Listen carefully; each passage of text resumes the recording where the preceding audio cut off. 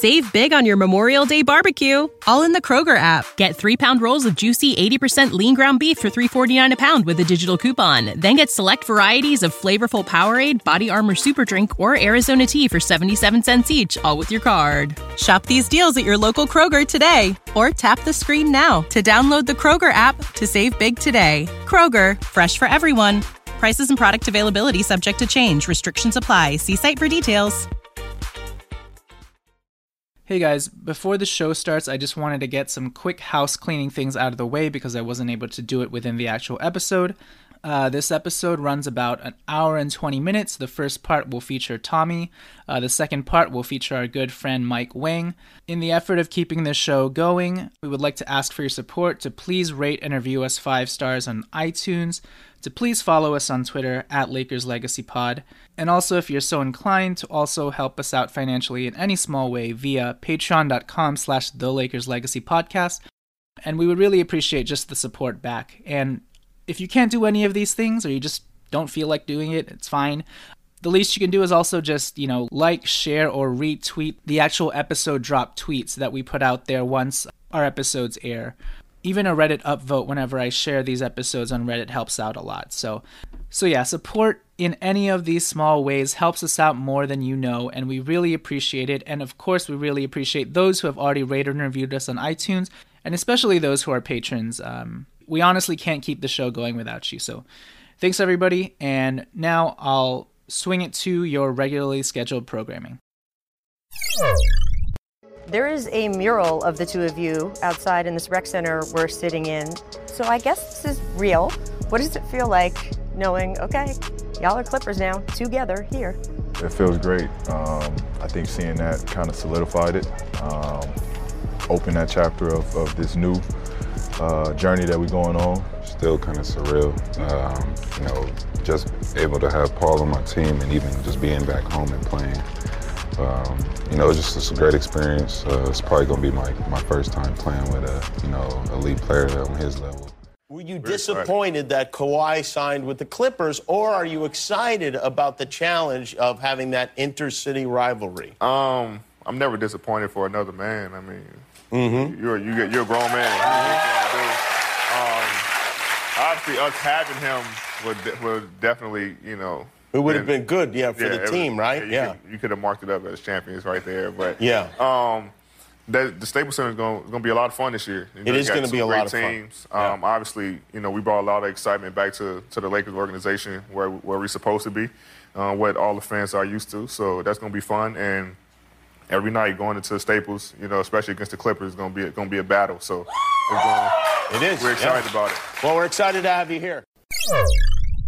One.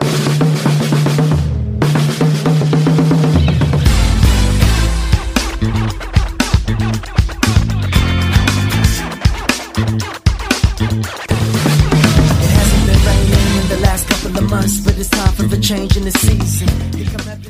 All right, welcome everybody to the Lakers Legacy Podcast, where tonight, Oh Me Oh My meets Jello's Jiggling, What It Do Baby meets Taco Tuesday.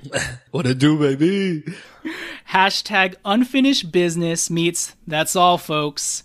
Clippers, Lakers, Claw versus King, Dwight versus Zubats. Tommy, you got any other LAC, LAL head-to-head monikers to throw hashtag LA our way? Mo Harkless, Kyle Kuzma. Nice. Tommy, the Clippers over the last 20 years of our existence, I think the word to describe how we felt about them is probably ambivalent. But yes.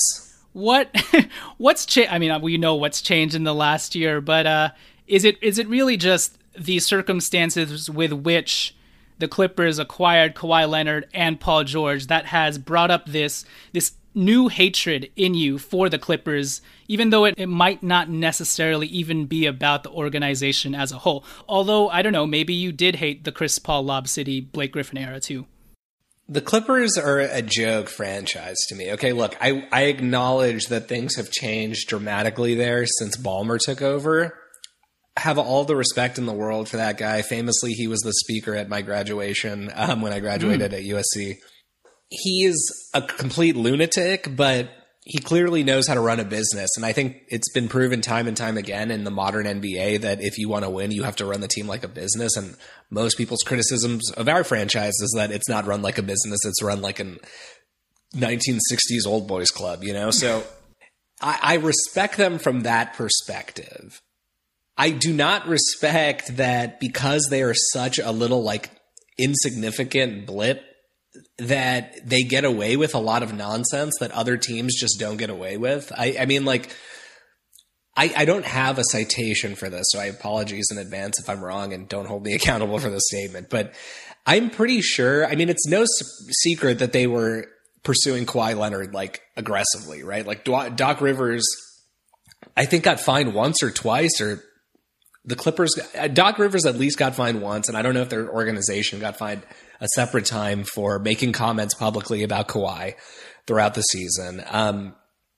I read somewhere that, and again, this is what I'm saying, don't hold me accountable, but the Clippers had staff following Kawhi at like every game, like with the Raptors, under the guise of like, we're scouting. This is player scouting, but it's like, that sends a message, right? Like this is, now we're getting into minor, like the Lakers get these extra interpretations of the rules that are like extra critically applied to them. How are the Clippers getting away with something like that? Like that is completely absurd to suggest that like, oh yeah, they need to send two staffers to every single game Kawhi plays over an entire season to scout him, because otherwise they would have no way to do it. Like that's absurd. But the real icing on the cake, or the straw that broke the camel's back for me, was the way that Kawhi handled this situation. I know you have your thing with Paul George, and I think he's a clown too, but Kawhi led a team that has two superstars and made significant efforts to get in a position to add him as well.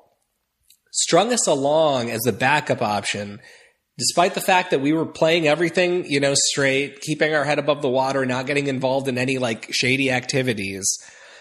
And so we didn't know that, in fact, he was the one being shady and was like stringing us along and telling the Clippers that the second you get a star, I'm stalling for you to get a star. Get Paul George. If you get Paul George, I'm signing immediately. And that's exactly what he did. That is like so many people in NBA history. Could you imagine if LeBron did that? If like, if Kobe did that? I mean, like if anybody did that in their prime, they would get blasted. But this guy is Kawhi Leonard. He's going to the Clippers. It gets kind of cast aside. My overall opinion of the Clippers has been summed up very nicely by our boy Ice Cube. He said today, and I agree with every word in this statement, the Clippers are like your cousin who moves in and starts thinking it's his house because he's been there for so long. I think they should move the team. We didn't ask them to come here. He says the Clippers should just move because it's never going to happen for them here. They may have a blip on the radar every now and then, but it's never going to be their city. They should just get out. I don't know that I necessarily think they need to get out. But I do think that as a franchise, it's laughable to me that they've become so arrogant so quickly without winning anything. Like, okay, you've been better than a bottom feeding team that was a bottom feeding team for the last 6 years or whatever. The Clippers were a joke franchise for multiple decades. I mean, our entire lives growing up until like the last, since like 2012 or whatever, the Clippers have been a complete joke. Things change quickly in the NBA, and karma, I'm confident, will come back to bite them. But I can't hate on the way their franchise is run necessarily, because I think they're doing a lot of things right. But the arrogance that they are making, they're like doing things with, I can't really stand it. Ha, ha. Right. Ha. Hey, by the way, I don't know, I'm sure you've seen this before, but Snoop Dogg also had his own list of where the Clippers rank in the hierarchy of LA basketball. Number 1, the Lakers. Number 2, UCLA basketball. Number 3, the Los Angeles Sparks. Number 4, USC basketball. Number 5, the Westchester Comets. Number 6, all Drew League teams. Number 7, YMCA Junior Lakers. Number 8, the pickup teams at Venice Beach. Number 9, the Clippers. So that's pretty hilarious list. But it's like if you go to a Clippers game, I don't care how good they are in any given season, But if you go to a Clippers game, it's like, you see what he's talking about. You know what I mean? I went to that Lob City that first year that everybody was so hyped. And I get that things have changed significantly since then. And now they put together a legit contender, and nobody really viewed Lob City as a legit contender. But, you know, you would hear all the time, like, oh, the Clippers, they've sold out every game this year. You know, this is their 56th consecutive sellout. You go to Staples Center and it's like a third of the arena at least is empty. I don't care that they're selling out the tickets. That's like unremarkable to me. You know, it's like, it's who shows up, who are actual real fans. And my experience is that the only people who are Clippers fans in Los Angeles are either A, transplants from other cities, or B, hipster contrarians who just like to be dicks about, like, you know, their sports affiliations. Nice. Harsh words by Tommy Alexander. And with respect to tonight's guest, who he is a huge longtime Clippers fan, we're going to try and ease out from the Clippers slander. But to be honest with you, tonight's guest, we've got Mike Whang of Baron Davis, It's Time to Come Home, and Lakers Legacy Season 1 intro music fame. We've got him on to speak on behalf of the Clippers as one of the ultimate lifelong Clippers fans that I know. So he not only created a viral video and song for the team, but also worked in sales for the Clippers. So we're glad to gain his insight in just how things have changed dramatically. He was there through the drudges of Darius Miles, Q Rich, although that's probably my most favorite Clippers era. Nevertheless, Mike Whang also played on the Arcadia High School Apache basketball team when he was at AHS. And with that, his basketball team probably ranks above the Clippers in terms of where the Clippers rank in the hierarchy of LA basketball. But with that said, we've got Mike on this show tonight to just talk about how he feels about the Clippers and how their fortunes have sort of taken an uptick. I will say, though, that in the last decade, the Clippers have been objectively better than the Lakers, right? You can't argue that. Yeah. Well, last decade, it might be strong because we won 2 championships in the last decade. That's true. Okay, maybe let's say the last 9 years or so, right? But even with that said, where has that really gotten them is my big question. The Lakers have had more of the headlines anyways. But to close this intro segment out, Tommy, I just wanted to ask you, on a basketball sense, we know that Kawhi Leonard and Paul George are probably one of the top duos in the league, right alongside LeBron James and Anthony Davis. It cannot be disputed that the Clippers have a stacked team this year. But on a basketball level, how do you think this Lakers team stacks up? Now that we lost DeMarcus Cousins, we've got Dwight Howard in, sort of changes the complexion of this team. We did have the advantage in terms of playmaking, but the DeMarcus Cousins hit kind of pegs us down a little bit. But even with all that said, how do you think the Lakers duo stacks up against the Clippers duo? And then overall, as a team, do you still like our chances against the Clippers? And I'll tee things up for you a little bit because we have talked about this in the past, but the biggest strength of the Clippers is their perimeter defense, right? They got Patrick Beverley, they've got Paul George, they got Kawhi Leonard. Harkless actually isn't bad. And Harkless isn't bad either. They got Montrezl Harrell, although I've heard that his defense is overrated. Yeah. But with all that said, I actually think that because the Lakers don't have very many primary creators in the terms of a guy like Kyrie Irving or even a guy like Isaiah Thomas, and they've mostly got guys who can sort of handle the ball, and outside of Rajon Rondo and LeBron James, guys who are sort of ball handlers by committee, that because of that, it sort of mutes the Clippers' strength with regards to their perimeter defense. Because how are Paul George or Kawhi Leonard going to take advantage of that when they're really having to guard Danny Green and Avery Bradley at the end of the day, and they have to stick to the perimeter? Obviously, that's going to affect LeBron James because they can stick Kawhi or Paul George on him. But outside of that, I feel like one of the Lakers' weaknesses kind of helps mute one of the Clippers' biggest strengths. But with that said, what are your thoughts on how they match up? No, I think you summarized it very well. Frankly, there are other teams. I mean, the Clippers are going to be a top team in the West. Obviously, just like with us, they have a more proven coaching staff, but just like with us, a lot of it is going to come down to how well can this coaching staff bring everything together. I do think it's a little bit there. A lot of people in the media have framed what the Clippers have done is like brought back literally the exact same team and then added Paul George and Kawhi Leonard, and that's not what happened. what took them to, the heights they were able to reach last year is something that is not necessarily there this year. And by that, I mean desperation. I mean, you had a team of like exclusively NBA veterans and then Shai Gilgeous-Alexander. But, in a 10-man rotation, you had one rookie. And everybody else, I'm not talking about like 2-year, 3-year, like solid NBA veterans who were playing for their lives, and playing really hard, and they all bought into this no-star concept.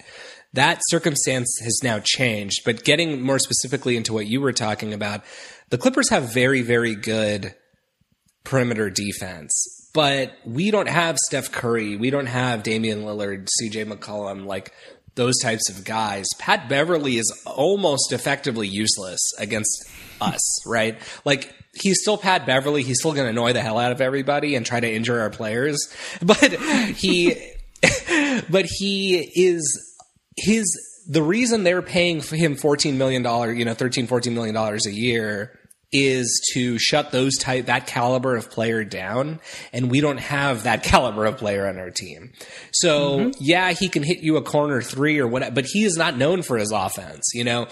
Most of that $14 million value you're paying for is supposed to come on the defensive side. And who is he going to put? Okay, yeah, great. Stick him on Avery Bradley. That's really going to change our lives. You know what I mean? Like, it's like you have characterized it. It's lucky for us in a way in terms of this precise matchup that we don't really have anyone that's going to be that hurt by him. I mean, you say Paul George and Kawhi on LeBron, and I think that's like a very fair thing to say, but LeBron is a top 5 player in the NBA. And frankly, Paul George, I mean, can he slow him down? Certainly a little bit, but LeBron is going to overpower him. I mean, frankly, LeBron is going to overpower Kawhi Leonard. Both of those guys can slow him down. Neither of those guys can shut him down. And good luck having your 2 best players, have to chase this dude around like, for 40 minutes in a playoff series a game, like, and then go on the other side and score as well. You are not hoping that, if you're the Clippers and those are the only 2 players you have who can generate any offense, at least in the starting lineup, like that you don't have to burn their energy doing stuff like that. And, to the extent one of Paul George and Kawhi is not guarding LeBron at any given time, same thing. We'll have Kyle Kuzma out there and maybe one of them could check him a little bit, but we are really a 2-man team with a third pretty good player and then a bunch of really solid role players. And given how our roster is made up, we're going to pound the Clippers in the paint. I know we lost DeMarcus, but people like to talk about Montrez, and he's great. I'm not going to draw a direct comparison to him and Dwight, but Dwight is a better rebounder. Montrez is probably a better offensive player. I don't know that they cancel each other out equally, but it's like it's not like we don't have a player that in no way gives us any type of impact in any way similar to that, right? It's like we have something approaching that. And if you want 6'8", 6'9" Montrezl Harrell and Zubats to match up against JaVale, AD, and Dwight in the playoffs, by all means, go ahead. I'm sure the Clippers will sign some additional help before that we get to that point, but I think we destroy them in certain categories in the ways that they would theoretically be a bad matchup for most NBA teams, particularly, for example, like the Warriors. I think the Clippers are a very bad matchup for the Warriors. But they would, or like even the Blazers, but those types of things don't hurt us. I'm actually more worried about teams like the Blazers or, not necessarily the Warriors with Klay out, but teams that have very, very, very strong offensive guard play. I get more worried about that than anything. It's funny that you say that, but Lou Will probably worries me the most out of the Clippers team. So dude, honestly, I feel like me too. Lou Will, and I think even on the offensive end, the Clippers' strengths are they have more primary initiators and primary scorers than we do, right? I'm not so much worried about the perimeter defense for all the things that we just mentioned, but when it comes to guys who can create their own shot, if things aren't going well or if plays break down, I'm scared of Lou Will, I'm scared of Paul George, I'm scared of Kawhi Leonard, right? So in that respect, we have to find guys to be able to guard those players who are very good at getting their own shot and sometimes very efficiently so. But on the other end of the spectrum, like you mentioned, they also don't have anybody who can guard Anthony Davis, and they have people who can slow LeBron James down, but LeBron James is still going to do LeBron James things at the end of the day. And I actually think with regards to the perimeter defense, I feel like Patrick Beverley, Paul George, Kawhi Leonard, maybe even Mo Harkless, they're probably better defenders when they're engaged and they're locked onto somebody who sort of has the ball. You know, I feel like their defense will actually wane if they have to just mindlessly guard the perimeter when Anthony Davis and LeBron James are operating a high pick and roll, because their eyes are just going to be glued on those two players. So I'm sure they're good team defenders, but they're not at their optimal level if that's the role that they have to play on defense. Like, I have to get out on Danny Green. Oh shoot, Kyle Kuzma's open in the corner. Oh shoot, it's like I feel like they're not as used to doing that than they are. This guy, I got to shut this guy down in front of me and hone in on him. So yeah, and I mean, in LeBron James, we have it's easy to forget. I mean, not for me, but for a lot of people, it's easy to forget that we have a player right now who is of the caliber of when we had Kobe, right? So there's no such thing, just like there was no such thing as a Kobe stopper, there is no such thing as a LeBron James stopper. I mean, LeBron has played against Kawhi Leonard many times. It's not like this dude is walking out of Kawhi Leonard series with 15 and 7 averages. You know what I mean? He's still putting up his career numbers. Will Kawhi slow him down? Certainly, he's one of the best defenders at the wing position in the league, and he is the only person at that size approaching LeBron's strength. But all I'm saying is, good luck. LeBron is going to get his. They have no answer for Anthony Davis. Still don't necessarily think that means we for sure beat the Clippers in the 7-game series. I mean, I think so much of it, for our perspective, comes down to coaching, but it is we match up theoretically on paper very well with them, in my opinion. Yep. Hashtag that's all, folks. All right, so I'm going to turn it to my interview now with Mike Whang. As you heard at the start of this episode, I threw it back to our original intro song. That's his song. He wrote and produced it, etc., etc. Will be kind of cool to just get his insights growing up as a Clippers fan, what he thinks of the team now. In general, he's a huge basketball fan, so it's not just Clippers for him. So glad to have him on. As usual, follow us on Twitter at Lakers Legacy Pod. Please rate and review us on iTunes, yada yada. Tommy, thanks for joining me for this intro segment. And hashtag LA your way, whatever that means. Boo. Mr. Bevan Davis, I don't know if you can hear me, but I'm just a humble Clipper fan. And it's a crazy summer right now, cause we so afraid of losing Mr. Elton Brand. But if you come around, everything will turn around, yes sir, I believe. Tim Thomas will find his jump shot for you, where you'll deliver Chris off his ADD. And I heard they're finishing up a brand new Clippers workout facility.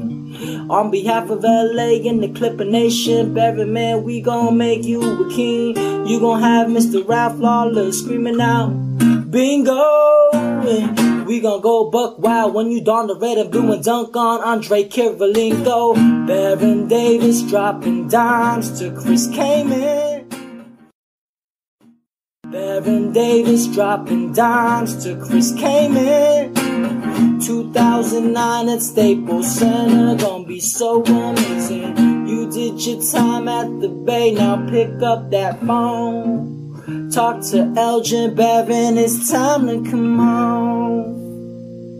All right, so we're back. Apologies for my voice in this segment. Currently fighting off a sore throat and cold, so bear with me sounding like Aquafina for much of this segment. Luckily, there will be someone else talking besides me, because tonight we're pleased to have on one of Alan and I's good old friends from a bygone era of charismatic Christianity in our youth, the worship leader of our church at the time, actually, the former frontman of the Nehemiah Band, who earlier listeners of the Lakers Legacy podcast will remember as being the band that ushered in our show during our season 1. Former Arcadia High School Apache basketball point guard, diehard and lifelong Clippers fan, the singer-songwriter to the YouTube viral cult hit Baron Davis, It's Time to Come Home, once a Clippers sales employee himself, now turned pastor living in Houston, Texas. He once beat my ass in 2K primarily off the back of Luke Babbitt and his sharp wit. My former acoustic guitar teacher, fellow USC Trojan, Mr. Mike Whang. Mike, welcome to the show. What it be doing? Yo, did I do that right? And did I leave anything out from your quick bio hits? Man, that was a trip down memory lane. I just want to say it is an honor to at last be on the Lakers Legacy podcast.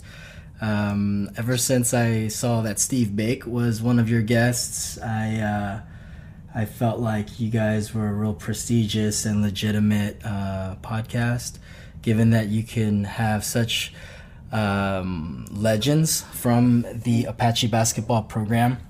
I count it a high privilege that me, just being a lowly backup point guard that averaged about 2 minutes per game for the Arcadia High School Apaches, I really feel like I'm in rarefied air that I don't really deserve to be in. But thank you for having me. And Absolutely. Praise God for all the charismatic, fun times that we shared in the early 2000s. Yes, absolutely. Steve Bake is also part of the Charismatic Church Connection. That's so right. There you go. Oh my gosh. What a niche market that you have going here, dude. Hey, but somehow it works, right? The NBA Lakers connection, somehow it works. Fun fact, Mike and I also used to operate a blog called Oh Me Oh My, the Jello's Jigglin'. It was a combined Lakers times Clippers blog that offered differing/competing perspectives about each team at the time, occasionally from the other side. I think we did it briefly during the 2009, 2010 years. Got some articles to pop up on True Hoop. Got that Adam Morrison high five ninja video to go viral. Yeah. That was me. And that was a fun little side project that ultimately went nowhere till now. Yeah, maybe it'll make a comeback. I don't know, but I just as you were talking about Adam Morrison, I just saw flash before my eyes that NBA Live commercial in black and white. Do you remember those? Where he's When crying? Morrison Yeah, or he doesn't was cry. Coming into the league, he goes, "Yeah, I cried on national television." Remember that? And he goes, one of the greatest rookie commercials ever, man. He goes, "I hope I never lose that passion. And when I get to the NBA, more people will cry." And more people did cry. Lakers legend Adam Morrison, everybody. If you guys want to check out, I think Oh Me Oh My, the Jello's Jigglin' is still up for some reason. You can Google it if you want to. Writing from a bygone era. With that said, the reason why I have Mike on, well, for one, this is the Battle of LA episode. But as I mentioned briefly, Mike Whang is one of the biggest basketball and Clippers fans that I know / knew. I don't know how big of a Clippers basketball fan he is now just because of, adulting obligations. He's a father and a husband right now and a pastor. So that goes without saying. He's a lot more busy than he was before. But even before all of these bandwagon Lob City fans started cropping up or being born, before all these Clippers blogs and Clippers podcasts on Twitter, there was Mike Whang.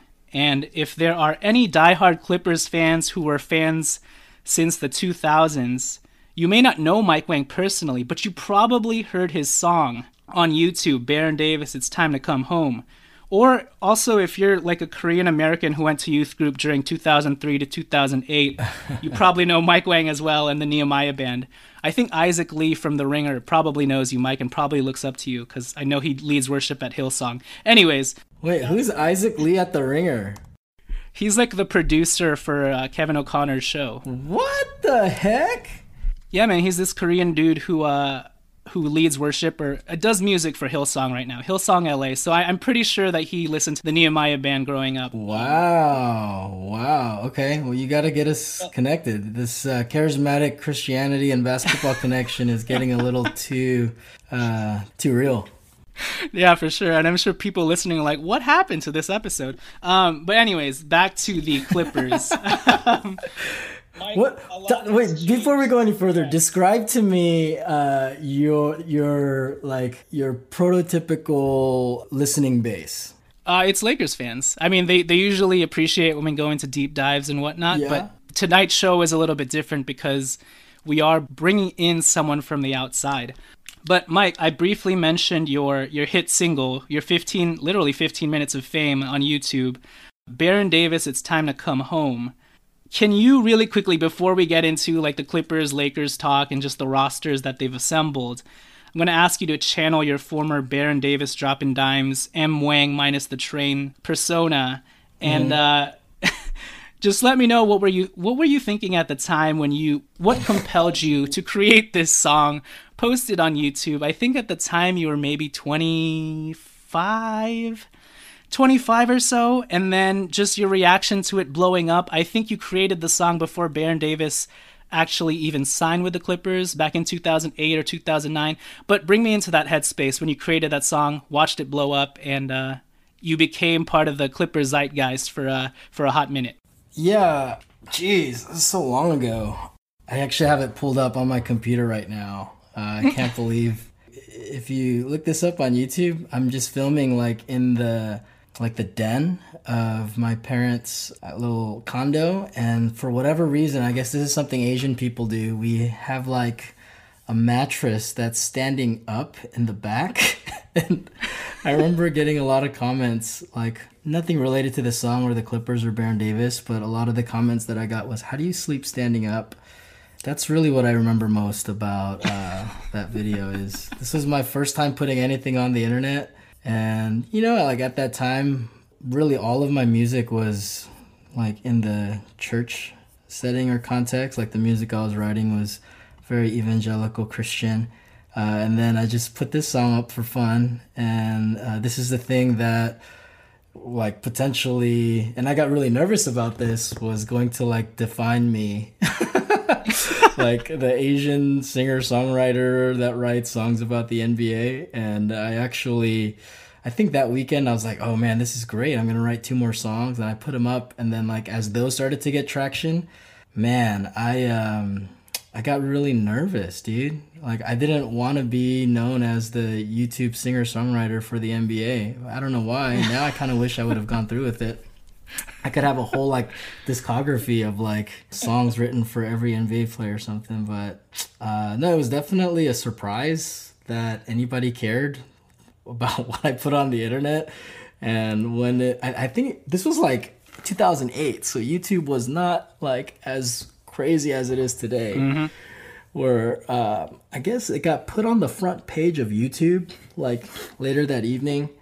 And like I had strangers in Arcadia like stopping me and asking me if I was the guy that sing that song on YouTube. Anyways, I didn't even answer your question. You was like, "Where's my headspace?" Well, I guess we can move past what compelled you, but what was it like having that blow up? And I think you were on the news, right? Oh my gosh! They showed your video on the KTLA, news. like showed it on the news that night or whatever. Yeah, I don't know, dude. Here's a better question. You wrote and performed this song before Baron Davis actually signed with the Clippers, right? Right. And then I think at the time you were working for the Clippers as well. Or you had just resigned. All I know is I remember before the age of Twitter and sources that you actually got tipped off to Baron Davis signing with the Clippers from one of your former coworkers or one of your coworkers at the time. Do you remember that? I think this is a classic instance of misinformation being lost in time and space, because I didn't work for the Clippers until 2 or 3 years after this song came out. Oh, okay. And so I actually tried to keep this a secret when I was working for the Clippers, and then I got outed when someone Googled me, and they were like, "What the heck?" But no, I didn't have any insider information. I just was a big fan of Baron Davis. He had just come off of that great stint with the Warriors, and I heard through, like the one beat writer for the Clippers at the time, like that there was a chance that he could sign with the Clippers. And I got so excited, I just spontaneously wrote this song. So stupid. I'm looking at the lyrics, and I was like, all right, I'm gonna record it and put it on YouTube, because I think I had just discovered YouTube at the same time. And anyways, Baron Davis actually reached out to me. Him and his people reached out to me afterwards, but I didn't really follow up with that. I was probably too busy just like going to prayer meetings or something in my charismatic days. Well, that song and that video was definitely before its time. I think to this day it has 250,000 views. I mean, people are getting 250,000 views in 2 days at this rate on YouTube in this day and age. But, given inflation, your video probably should be like a 3 million viewed type of video today. I didn't monetize any of it, so whatever. No, it's all good. But all that to say that in a very specific place and time, Mike Whang was part of the Clippers zeitgeist and was one of their, was almost like a cult figure with this song. And I think to this day you can read people's comments on this video.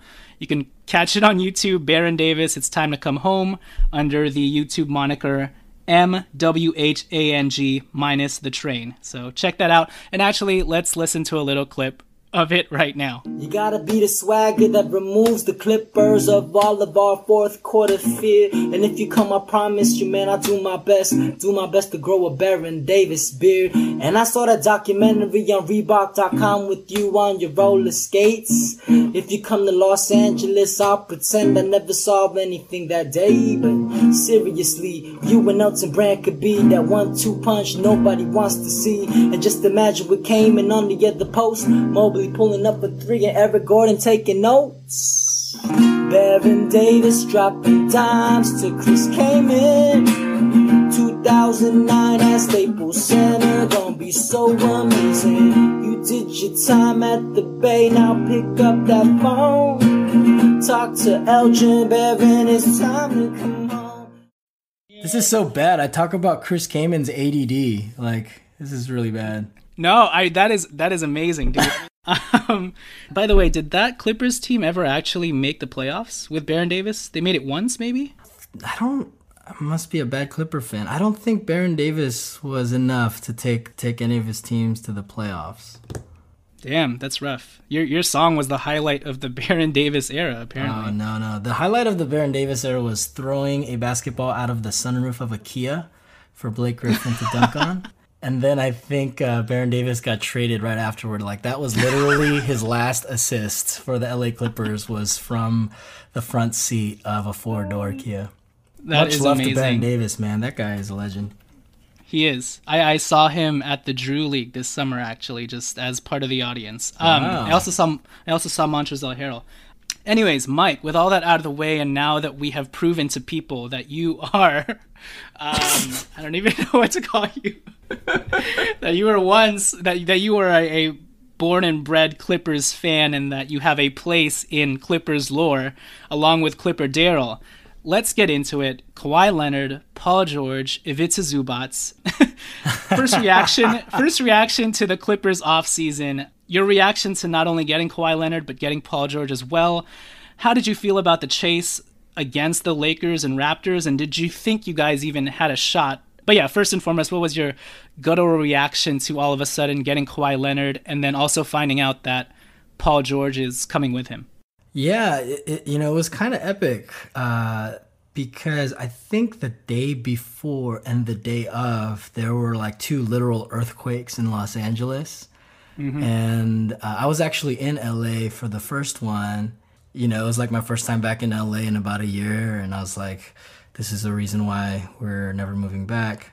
But then I didn't know there was some greater earthquakes happening in the landscape of the National Basketball Association, because nobody knew what was happening with Paul George. So everyone knew, we're all like checking Twitter every 2 minutes to see where Kawhi was going to sign. And I don't think anybody really knew, because of the way, and I love this about Kawhi Leonard, the way that he's just kind of does his own thing, and he's not on social media or anything. So nobody really knew where he was going, but then nobody knew about Paul George. So I think I got a text message from my friend. It's funny, whenever like something happens with the Clippers, people feel compelled to text me. People I haven't talked to in years, they'll text me. And so my phone actually, I don't want to say it blew up. I got like 3 text messages saying, yo, Kawhi, exclamation marks or whatever. Yo, bro, as an adult, that's blowing up. That is blowing up when you're a pastor in the city of Houston for the United Methodist Church. Anyways, yeah, I had to do a double take. Like, I think most everybody that's an NBA fan did a double take, because no one saw the Paul George signing coming. So, did you think that the Clippers actually had a shot at getting Kawhi? What was your sort of level of confidence? Were you just like cherry on top if it happens? Yeah, I think there was an article on ESPN by Kevin Arnovitz where he described like the Clippers' pitch to Kawhi Leonard as like, we're a serious basketball team that's about winning. It's not about the drama or the glitz and glamour of Hollywood, and that more lines up with Kawhi and his values. The front office is serious and all about winning. And so after reading that article, I felt like, I always thought Clippers had a chance just because Kawhi's from the Southern California area. but that article was like, oh yeah, Kawhi and the Clippers are kind of like, the Clippers are what Kawhi is as an organization, if you will. So just that whole seriousness about the game and not being about, the fame or the glitz or the glamour. And I think, like Kawhi had just come off of a championship. So like there was like no reason for him. There's nothing left for him to prove, And so like to join up with LeBron and AD, that would have been like, I just didn't see Kawhi making a move like that. Mm-hmm. What did you think of last year's iteration of the Clippers? They were sort of scrappy, counted out, kind of embodied previous iterations of Clippers teams, I feel like, or I guess embodied who the Clippers identity is kind of. Obviously, there's a huge shift this time around, and are you okay with that shift? Because all that scrappiness kind of goes right out the window this year with all of the expectations heaped upon Kawhi and the team, because you guys are now title favorites. How does that sort of sit with you? Well, first of all, last year's team was like, gosh, I don't know what your thoughts were about that team, but it was hard not to love them, because I don't know what the projection was at the start of the season last year, but I know it wasn't to take the Warriors to a Game 6. But yeah, the way that, there's no all-stars on that team, the scrappiness of it was really like the opposite of Blake Griffin and DeAndre Jordan complaining to the refs or Chris Paul flopping, to get calls. They were just hard-nosed. Montrez in the post running the pick and roll with Lou and Patrick Beverly just getting in KD's face even though he totally killed us. It was just a fun team to root for. And I think this year, because so much of that team is still intact, although, we lost Gilgeous-Alexander, I think that scrappiness and that culture that Doc and those guys created last year, I think that's still going to be there. And if anything, Paul George and Kawhi, because they're so gritty on the defensive end, I think they just take that scrappiness to the next level. So yeah, they are title favorites, but not because of flash, right? Like you don't think of flash when you think of Kawhi Leonard. You think just hard-nosed basketball. And so I think Clipper fans are excited, man. How dare you besmirch the great name of Danilo Gallinari. That's right, I forgot about Gallinari. And present Laker Avery Bradley, who I know a lot of Clippers fans hate. But follow-up question to that, and I guess shifting things over to the Lakers' end of the spectrum because they were directly affected by Kawhi choosing the Clippers. Oh, yeah. Mm-hmm. What are your thoughts on the Lakers offseason and how things ended up colliding in a way where the Clippers' gain was a Lakers' loss and kind of directly affected how they planned out the rest of their summer? Obviously, before all this, the Lakers traded for Anthony Davis. I don't know if you had any thoughts about that or even any thoughts on the Lakers' young core that they were building, but were you worried at all? I know you just mentioned that you didn't think that Kawhi was going to make that sort of move, but yeah, I guess what were your thoughts from the Lakers' end of the spectrum? Well, just in general, this free agency was I think the greatest stretch of excitement in NBA history because there were no games being played, but literally every 2 minutes I was looking at my phone to see who was signing where. And it just it feels like I'm watching scripted reality TV or I'm watching the WWE. I'm convinced Vince McMahon and Adam Silver are in partnership because it was so intriguing what was happening this summer. You didn't know what was going to happen, even though you didn't anticipate Kawhi, you wouldn't think Kawhi would sign with the Lakers. Anything is possible, right? And so I was certainly anxious, but I thought the Lakers trading for Anthony Davis was huge, and I guess who else could they have signed? I know you settled for Danny Green, and that conglomerate of second tier, third tier players. But who, if you guys would have passed on Kawhi, who would you have gone after? Who else was out there? I mean, I don't remember now. It's D'Angelo Russell, but we would have had to pay him his full max, and we wouldn't have had very much left to spend. Yeah. I guess you could say if we really wanted Kemba Walker and we had made him our main target from the start, we could have been like, we're going to forgo Kawhi and just put a full court press on Kemba. Yeah. But that's also all of your money as well. Right. So it was down to Kawhi, and then it was dropping to D'Lo and Kemba, right? Right. Personally, for me, we kind of had to do the Kawhi thing. We had to take that risk. And given the fact that we had Danny Green wait for us, because I think if Danny Green had remained a free agent, or, at the beginning of free agency, Danny Green was still probably one of the top 10, 15 free agents on the market regardless, right? Yeah. So the fact that he waited till the very end, I think, was beneficial for us. Yeah. Obviously, we were counting on DeMarcus Cousins to give us something this year, and we were hoping for that bounce back sort of year, so that's a bummer. But you got Dwight Howard on like a non-guaranteed, we're not paying you anything unless you actually play basketball contract. Yep. And Redemption 39, we're all about redemption, aren't we, Mike Whang? So yeah, there's some theological reference there for sure. But yeah, I'm going to be watching the Dwight Howard storyline for this year. I think that's really intriguing. Yeah, I agree. Quick question before we get into like the Battle of LA talk, but having been a Clippers fan as long as you have, and we talked about this before we started recording, but how do you view this next gen iteration of the Clippers featuring two of the top two wings in the league and one who just recently won Finals MVP? Can you compare it to any other Clippers era? Any weird analogies you'd like to throw our way as to how you felt when you heard this compilation of the Clippers?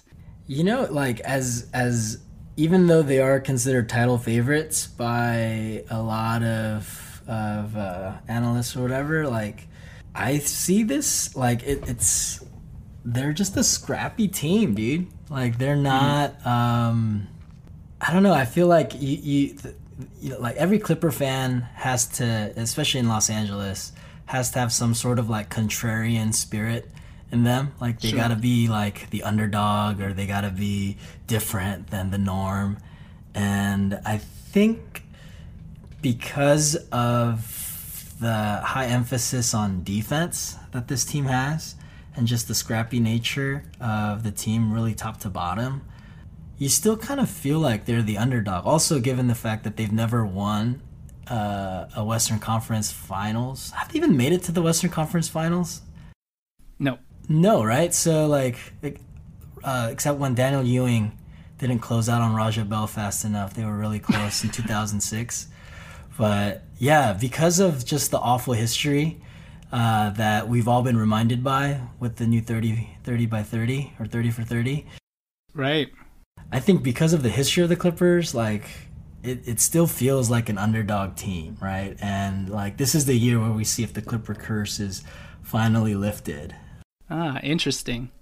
Yeah, that's my take on it. How about you? Yeah, that's interesting. Even though you guys got the Finals MVP, and then I think Paul George was like a top defensive player last year. Yeah. I think probably was in contention for MVP as well, in the regular season. Even though you got these two players, you still have that sort of underdog mentality, which I guess lends itself to, the history of this franchise, and that's the ethos of every Clipper fan. Yeah, right? You're always the underdog. Yeah, right. What were your thoughts on the Lob City era? You kind of mentioned it to me before we started recording that you weren't a huge fan of how it ended up turning out by the end of that era, but obviously nothing's a guarantee. But what's the difference between having Kawhi Leonard and Paul George now, or I guess Kawhi Leonard in his prime now, versus having Chris Paul, Blake Griffin, DeAndre Jordan, and maybe even JJ Redick in their prime then? Is it the recency bias of Kawhi winning a championship by himself, or and carrying a team by himself last year, that makes it the difference for you this time around? In terms of, I'm sure some would argue that team kind of stacks up the same way as this one. Even though they didn't have these premier wings, you guys had Chris Paul in his prime. You guys had Blake Griffin in his prime. Yeah. And that was a fun era, and it was also uncharted territory, and it was just so fun to see Blake on the SportsCenter highlights literally every single night, jumping over people and whatnot. But the way that era ended, I think really revealed a lot of what many of us were thinking. When you think about the Lob City era, there's alley-oops and there's the point guard in his prime.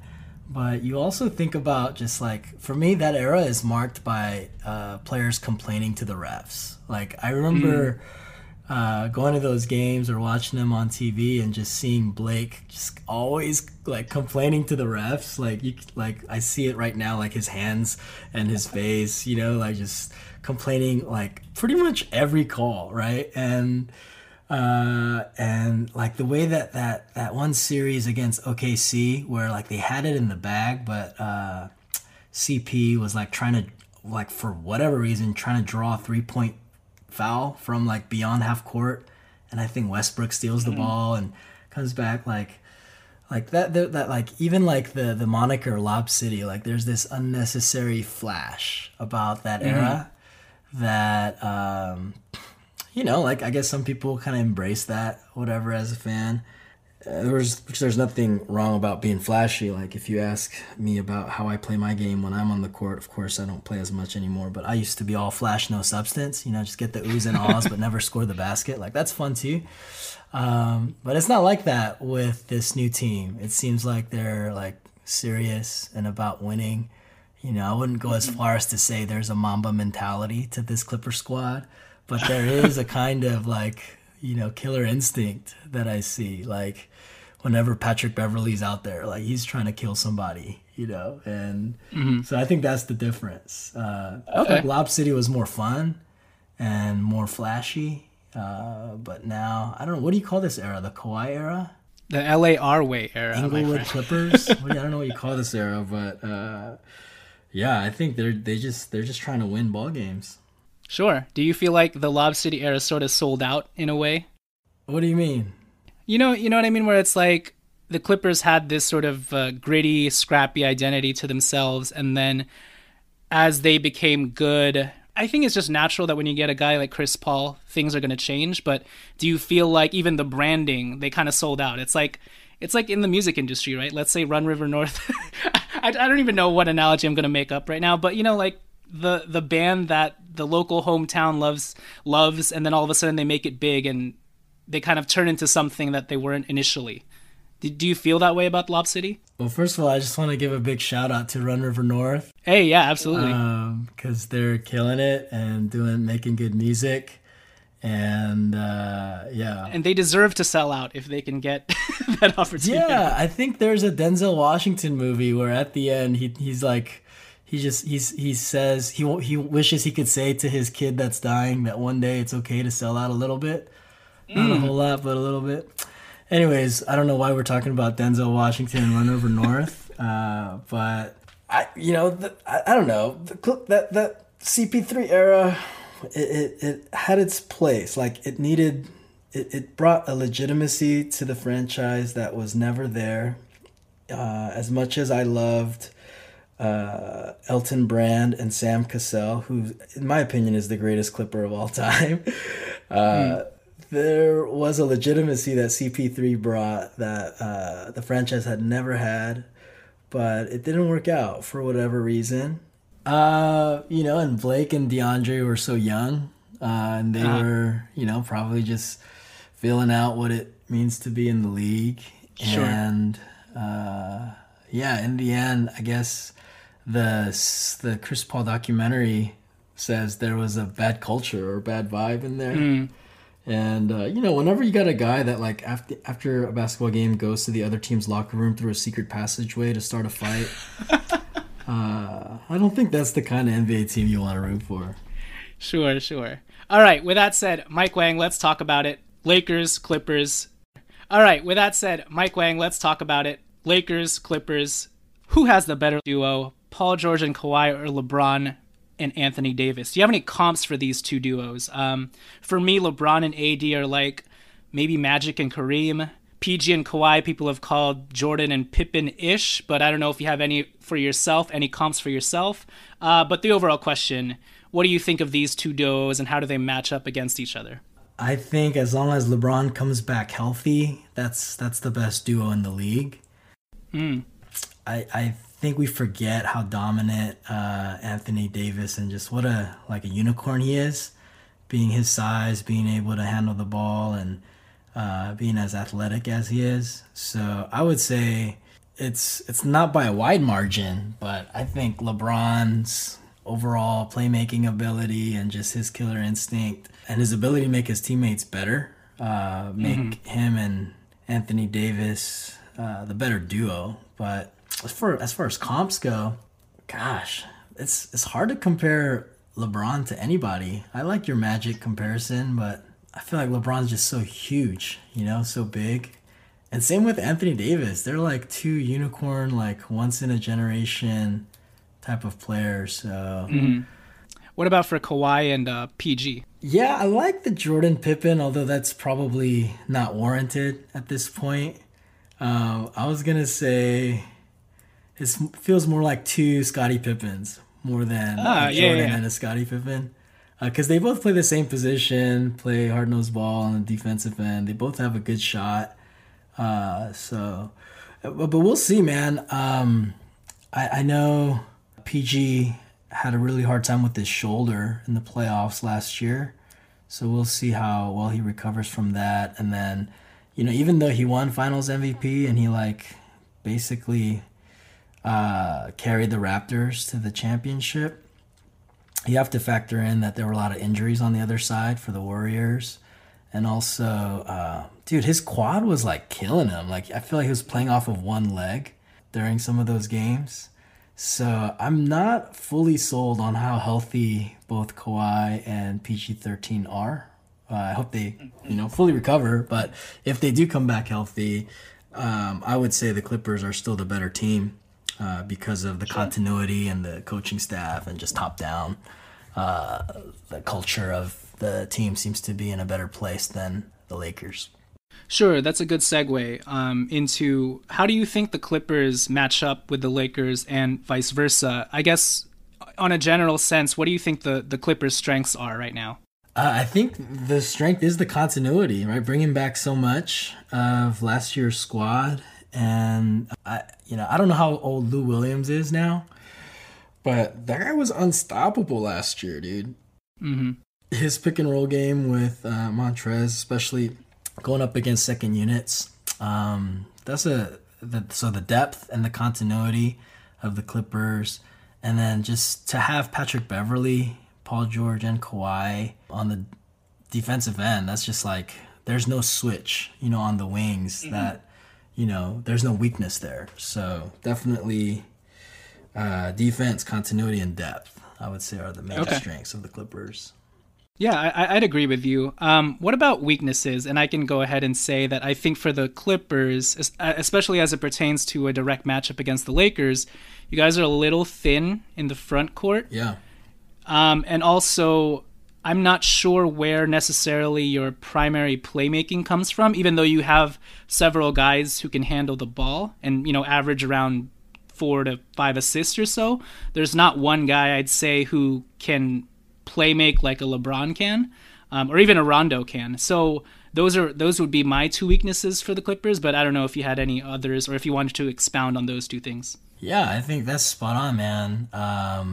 Patrick Beverley's not a true point, although he's the size of a point guard. I don't see him as pick and roll, playmaking, starting point guard.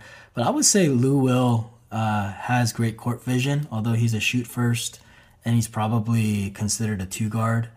But I think that he's probably the primary playmaker. I wouldn't be surprised if at the end, if he's the one that's bringing the ball up towards the end of games for the Clippers. But yeah, I agree with you. It's really small, or it's really weak on the front court. But thank you for gifting us with Zubac last year. No problem. No problem. So I mentioned this to my co-host Tommy in our segment 1, but I actually feel like with regards to the Clippers and Lakers matching up, some of the Lakers' weaknesses actually mute the Clippers' strengths, if that makes sense. Because the Clippers, you guys are high on perimeter defenders, right? The Lakers don't have very many primary ball handlers or creators.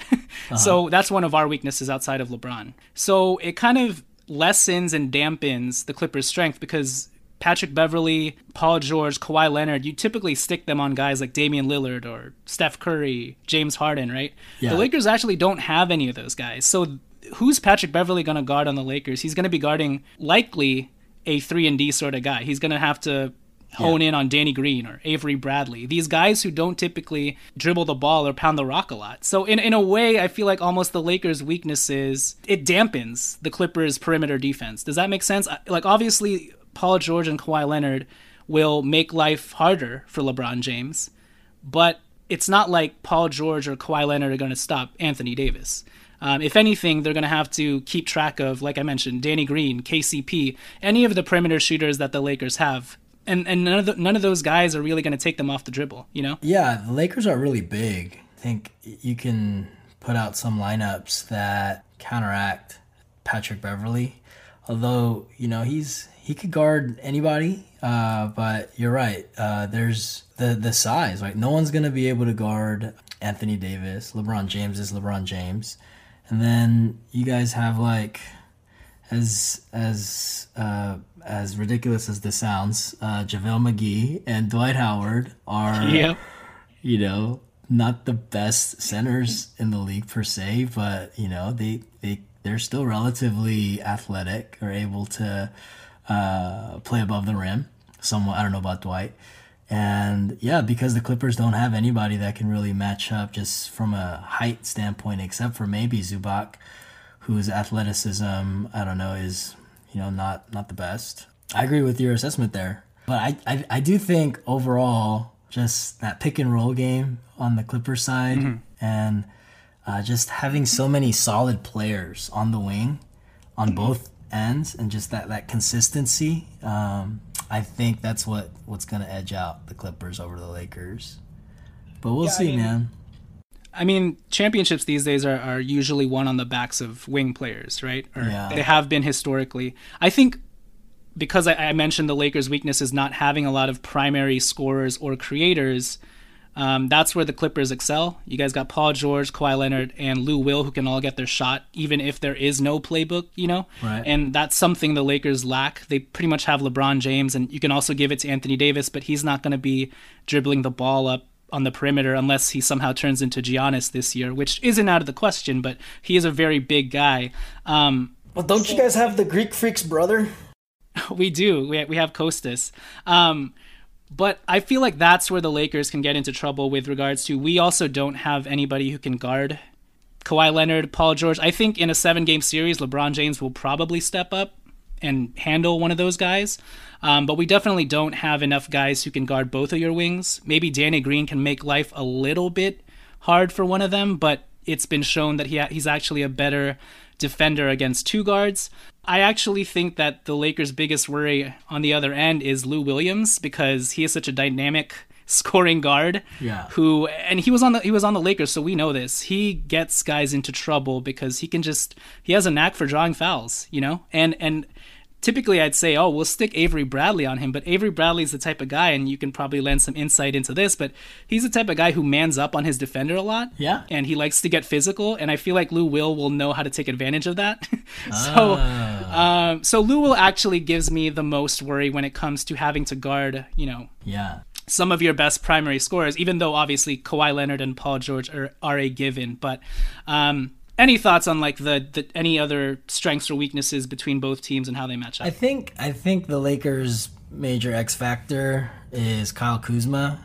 I think he's got such a high potential, and we'll see what kind of a leap he makes this next year. But, you know, he's a dynamic player that can, you know, shoot the rock at a decent clip and plays above the rim, can get you boards, and just can be that hustle glue guy and more. Which I think would round out the Lakers roster really well.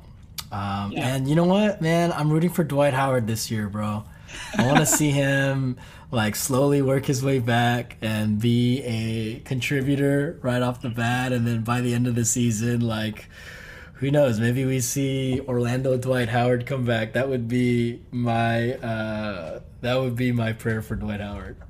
I mean, dude, life is poetry, right? I mean, the last time the Lakers were in the playoffs, Dwight Howard was a Laker. Yeah. And the next time they make the playoffs, he will likely be a Laker if everything pans out correctly. Yeah, we'll see. The last 7 years, the journey he's been on, if somehow out of all of this, he wins a championship as a Laker, I mean, that's an amazing story. I don't know if it's amazing for some people, but that's just crazy to think about. But no, I agree with you with regards to Kyle Kuzma. I like that Kyle Kuzma is one of the guys that, you know, you could probably stick Paul George or Kawhi on and could probably mitigate whatever effectiveness he has. But luckily for him, he's a guy who can operate off ball and doesn't really need the ball he doesn't dribble the ball a lot, is what I'm trying to say. He gets his points off cuts, you know, hopefully his 3-point shot has rounded into form. But yeah, he's definitely one of the X factors for the Lakers. With regards to our size and our bigs, even though we lost DeMarcus Cousins, I just found out that Dwight Howard actually has a 7'5" wingspan. JaVale McGee has a 7'6" wingspan, and Anthony Davis has a 7'6" wingspan as well. So we have a front court of that's a lot of length, exactly. So hopefully Frank Vogel knows how to mesh those guys well together and stagger accordingly. Yeah, that's also probably a big point of difference between the Lakers and the Clippers that gives the Clippers the advantage is the coaching staff. Yeah, I'd agree. And then, you know, we haven't talked about the mind games of Tyronn Lue signing with the LA Clippers instead of with the Lakers who refused to give him the money that he deserves. You know what my take is on Ty Lue in the front office? What's your hot take? It's not even a hot take. I feel like Ty Lue played himself a little bit because it's not like, look, Ty Lue won a championship, is a really good offensive sort of coach, but it's not like he's Greg Popovich. And I actually respect the fact that the Lakers had standards and stipulations that they wanted all of their candidates to adhere to. And Ty Lue said, no, I want more money and I want more years. And the Lakers were like, look, the job is for 3 years when LeBron James' tenure ends here. If everything pans out the way we want it to pan out, we'll probably re-up you before that third year even expires. Yeah. And you know the plans we have for this franchise, so just take the deal. And Ty Lue didn't want to. You know, he thought he was above that, which, you know, that's his prerogative. That's his right. I'm not saying anything about that. Yeah. But I feel like I actually respect the fact that the Lakers are like, hey, these are the standards and stipulations. Maybe the salary differs based on the candidate, but sure. We're going to keep it at 3 years, take it or leave it. And he chose to walk out the door, and so they pivoted, you know? And again, it's not like he's Greg Popovich, and Ty Lue ended up walking to become an assistant coach for the Clippers instead of becoming a head coach for the Lakers for the next 3 years, which you know was going to be extended if he just did a solid job. And Anthony Davis came walking in the door shortly after. So for me, it's almost like, I don't know, Ty Lue kind of played himself, and now he's an assistant coach. Sure, I feel that. But I also respect Ty Lue for having standards on his end. No, I know that. There was no guarantee that Anthony Davis was coming on, and you know when you are granted, he took over halfway through that season when he won the championship when they beat the 73-win Warriors. Yeah, I see your perspective, but you got to respect Ty for knowing what he's worth and sticking to his guns when he felt disrespected. But yeah. Would you rather be the head coach of the Lakers than an assistant for Doc Rivers? You probably want the Lakers gig, but would you rather have Ty Lue than Frank Vogel? I don't know. I mean, I guess we'll see. I feel like I'm willing to give Frank the benefit of the doubt with his time off since his last stint with Orlando. It seems like he's updated some of his offensive schemes and principles. We'll see. He's took time off in his sabbatical from coaching, and he saw the ways that the NBA changed and how outdated his principles were, which was something that he said himself. And so I'm willing to give him the benefit of the doubt that he actually spent the last year and a half learning ways in which he can improve himself as a coach. So, but yeah, with that said, respect to Ty Lue for knowing his worth. I respect the Lakers for just being a normal organization and saying, these are the stipulations. This is what we want our employers to take. And they moved on. They cast a wide net. I mean, 3 of the coaches that they interviewed for their head coaching position are now assistant coaches as well. So right now it seems like they're trying to do head coach by committee. We'll see how that works out. That could end up biting them in the butt in terms of there's maybe too many cooks in the kitchen. Sure. But again, we'll see. So we'll close this out soon, but I just wanted to get your thoughts really quick on Avery Bradley, because he is a Laker now, and I know his stint with the Clippers last year didn't go so well.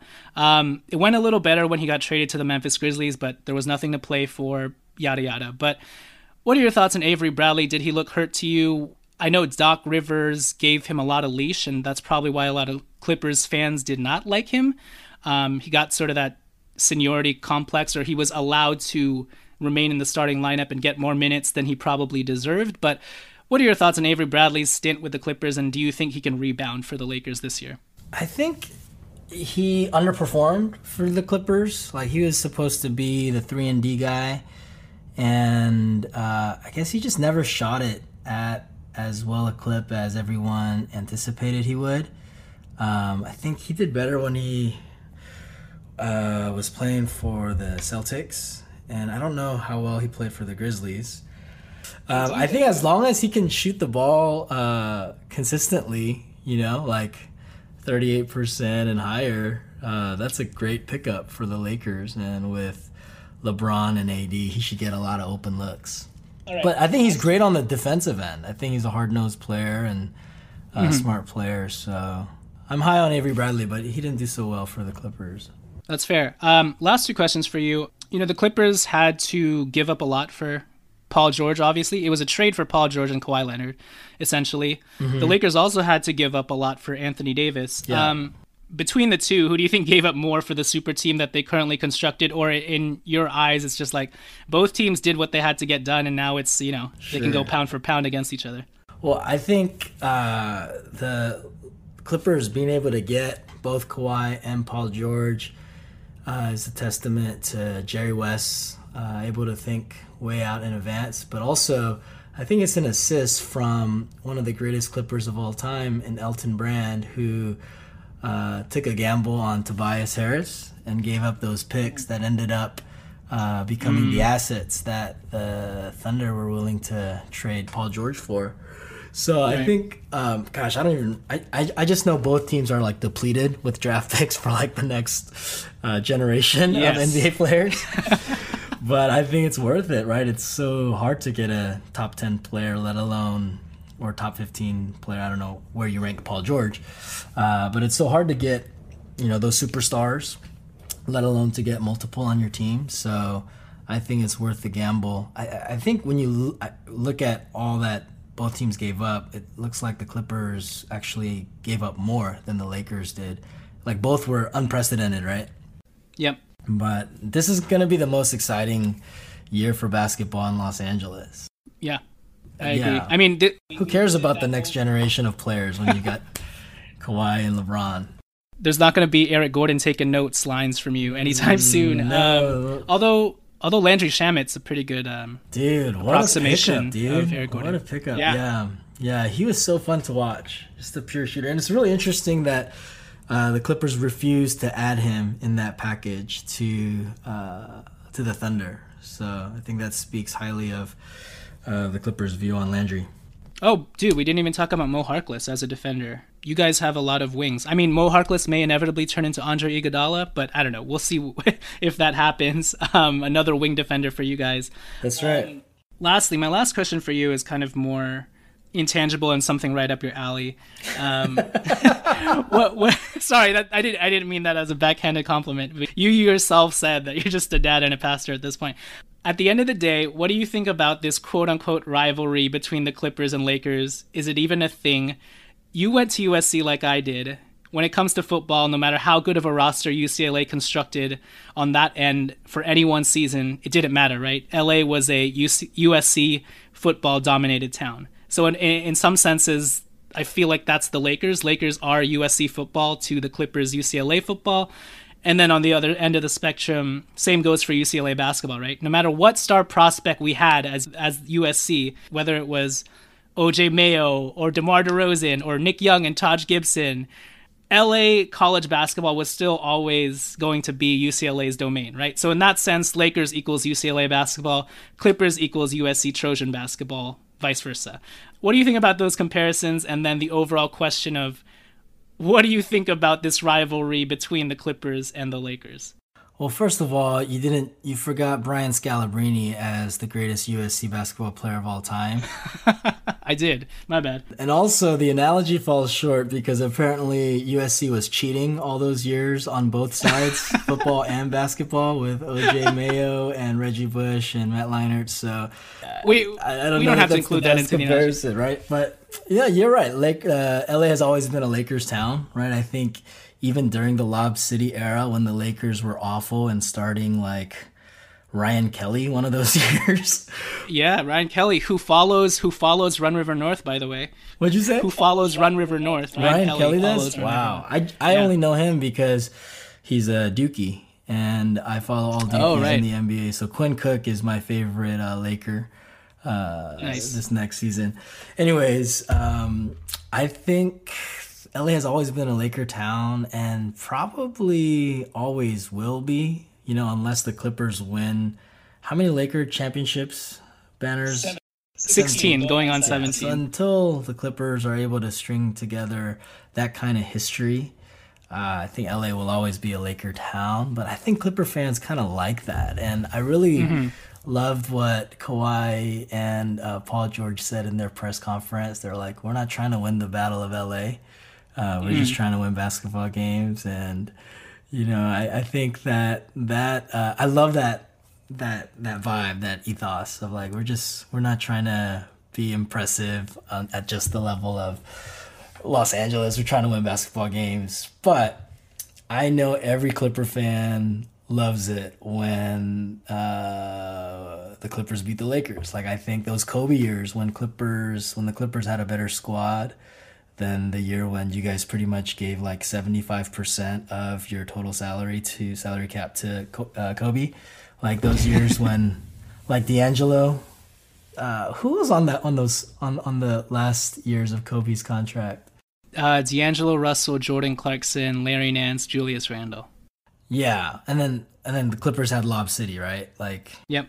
Yeah, I think every Clipper fan got a kick out of beating the Lakers, but I don't know that the Lakers ever got a kick out of beating the Clippers, like ever, right? Because it was a given for most of the franchise history, and even when the Clippers were better for a few years, I would imagine Laker fans were like, well, look at the history and tradition of our franchise versus yours.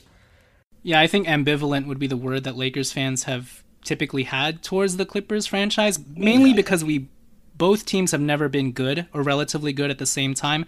The last time we were closest to this was probably 2006, 2007. That was the best year, man. When Kobe... Yeah, when we both got whooped by the Suns, yeah. Kobe was hitting those game winners. Yep. We lost in Game 7. I think you guys lost in Game 6 or 7 as well to Steve Nash. Yeah, Daniel Ewing didn't close out on Raja Belfast. That was the second time I've brought that up in this interview. Sounds like the title to your Clippers podcast. Daniel Ewing didn't close out fast. Another Dookie. He was a great basketball player at Duke. But yeah, you're right. They've never been really good at the same time, and we've never seen that hallway series with the Lakers and the Clippers in an NBA playoff. So, but now we will. Yeah, it's if anything, this is the start of any kind of rivalry, in my opinion, because they were always on different tiers in the NBA. Yeah. Now, for the first time, they're both like championship contenders, which is still weird for me to say that about the Clippers. No, I mean, objectively, Los Angeles right now has 4 of the top 10 NBA players in the league, maybe in the world. I mean, it's nuts to think about, but that's where we're at. Mike, thanks for hopping on. # LA your guys' way. Appreciate you. What was that, dude? Dude, that's your guys' slogan, man. It's not our slogan. It's not something I gave you. Talk to the marketing director of the Clippers right now, man. I don't like it, but it's # LA our way. I mean, I don't know if you prefer that over Lob City. I personally don't. They're both pretty bad, but because # LA our way still references the Lakers in it. Do you know what I'm saying? What do you mean?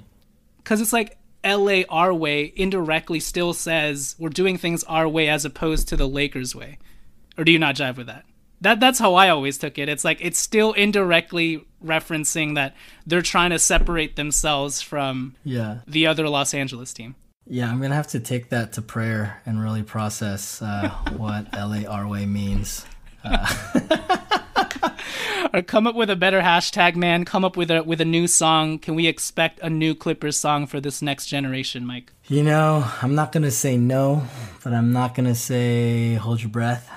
So we'll have to wait and see, my friend. But thank you so much for having me on the podcast. This was a lot more fun than I expected. Not that I expected it to not be fun, but I didn't expect so much time to pass just by offering amateur commentary on the National Basketball Association. Takes you back to those times when we'd battle it out on 2K, right? Yeah, back in those days, following the NBA meant just like you get 2 articles a week about the Clippers on the LA Times. Now there's just like so much content to keep up with, and like I'm even, I guess, through this podcast contributing to the plethora of people offering their analysis.